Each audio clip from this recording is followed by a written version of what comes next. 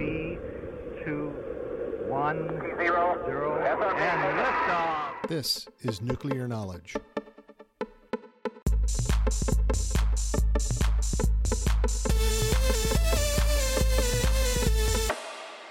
A production of the National Institute for Deterrent Studies.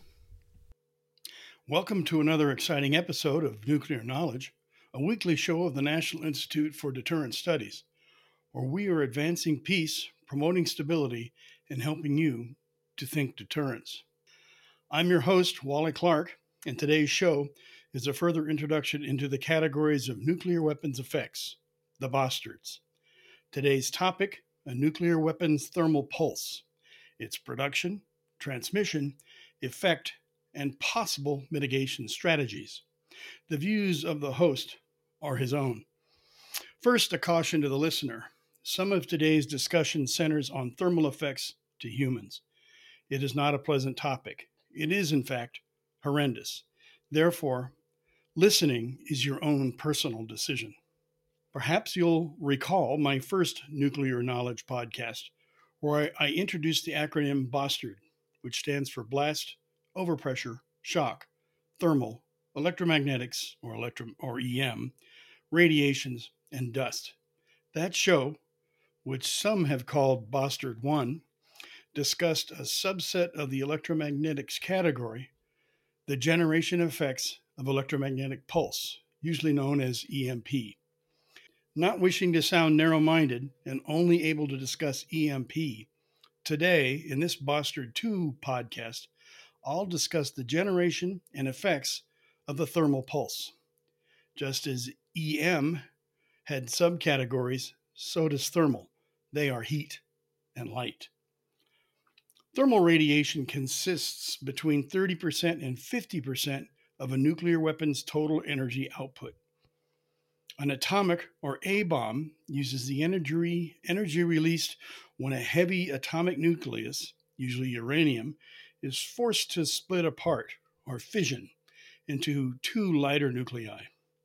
This results in a temperature in the millions of degrees Celsius.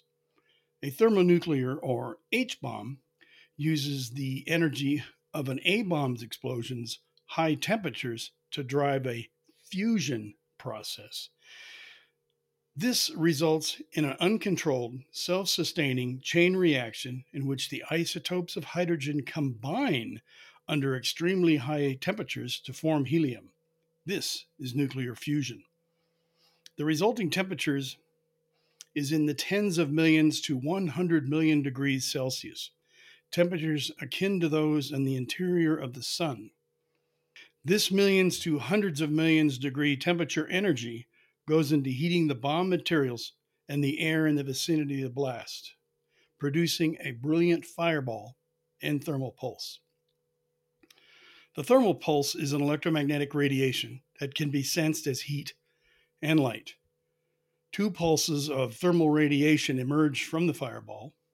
The thermal pulse is an electromagnetic radiation that can be sensed as heat and light. Two pulses of thermal radiation emerge from the fireball. The first pulse, which lasts about a tenth of a second, consists of radiation in the ultraviolet region. The second pulse, which may last for several seconds, carries about 99% of the total thermal radiated energy. It is this radiation that is the thermal pulse. The pulse creates a similar effect to microwaving a large volume of air. The atmosphere is mostly transparent to thermal radiation, so most of the attenuation with distance is due to a reduction in energy density as a spherical shell of light expands, measured via the inverse square law. Most of the energy emitted by the nuclear blast is within or adjacent to the visible spectrum, so the extent of thermal effects will depend on visibility. Thermal radiation damage depends very strongly on weather conditions. Clouds or smoke in the air can considerably reduce effective damage ranges versus clear air conditions. A beautiful clear day will not attenuate the pulse as much as a hazy day. So, I talked about two subcategories. The first is heat. Thermal radiation can ignite wood frame buildings, vegetation, clothing, and other combustible materials at significant distances. It can also cause burns to exposed skin. The heat can set kindling, cloth, and other light materials on fire. If fuel is dense enough, a firestorm can result. A firestorm occurs when many small individual fires combine into a single large fire that can sustain its own wind system and thereby continue to feed itself oxygen.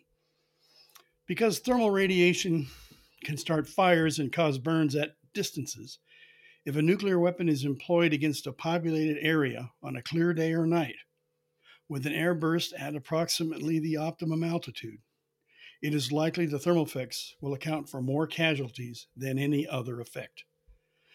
With a surface burst, or if rain or fog are in the area, the thermal radiation effects would be reduced. Anything that casts a shadow or reduces light, including buildings, trees, dust from the blast wave, heavy rain, and dense fog, provides some protection against thermal burns or the ignition of objects.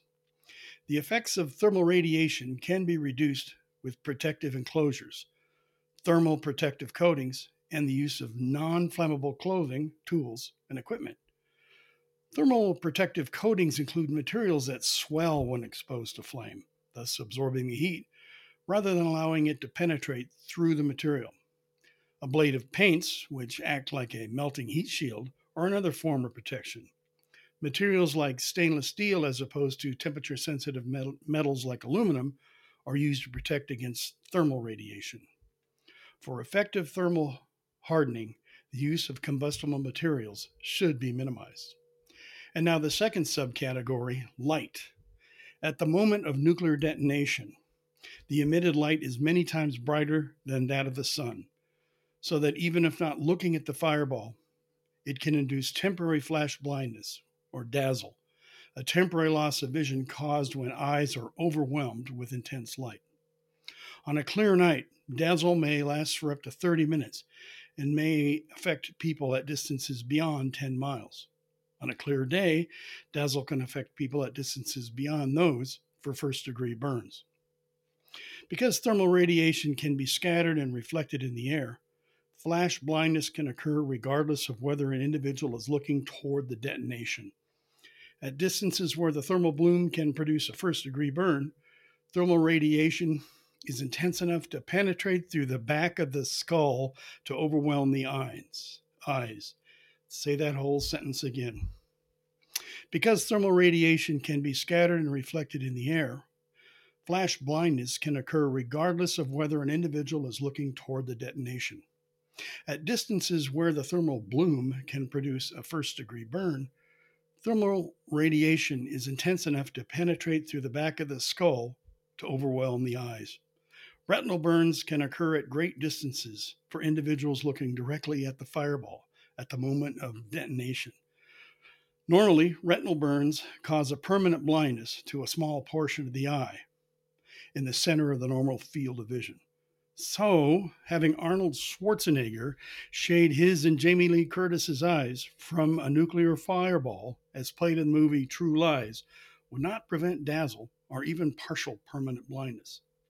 The prevention of blindness and dazzle is a concern to the Defense Department, and as such, the Department of Defense has several methods to reduce the possibility of blindness to our warriors, including light-absorbing materials and specialized goggles. Finally, I apologize if any of the discussion made anyone uncomfortable. However unpleasant the topic, thermal radiation effects are a consequence of a nuclear detonation. Thank you for listening to today's Nuclear Knowledge Show. I hope you learned something new and valuable about deterrence. Nuclear Knowledge is a production of NIDS, a 501c3 organization dependent on donations to provide its podcasts. Every donation helps this and many other deterrence-related activities happening and helps to bring about awareness of the peacekeeping value of U.S. strength and our national deterrence. This podcast is produced weekly, and each episode is released on Monday. If you enjoy this show, check out our other podcast, The Nuclear Review. You can catch it and all our podcasts at thinkdeterrence.com. I thank our producer, Kimberly Charrington, our sponsors, and all the fantastic members of the National Institute for Deterrent Studies for making this podcast possible. Stay tuned next week for another exciting and informative nuclear knowledge. A production of the National Institute for Deterrent Studies.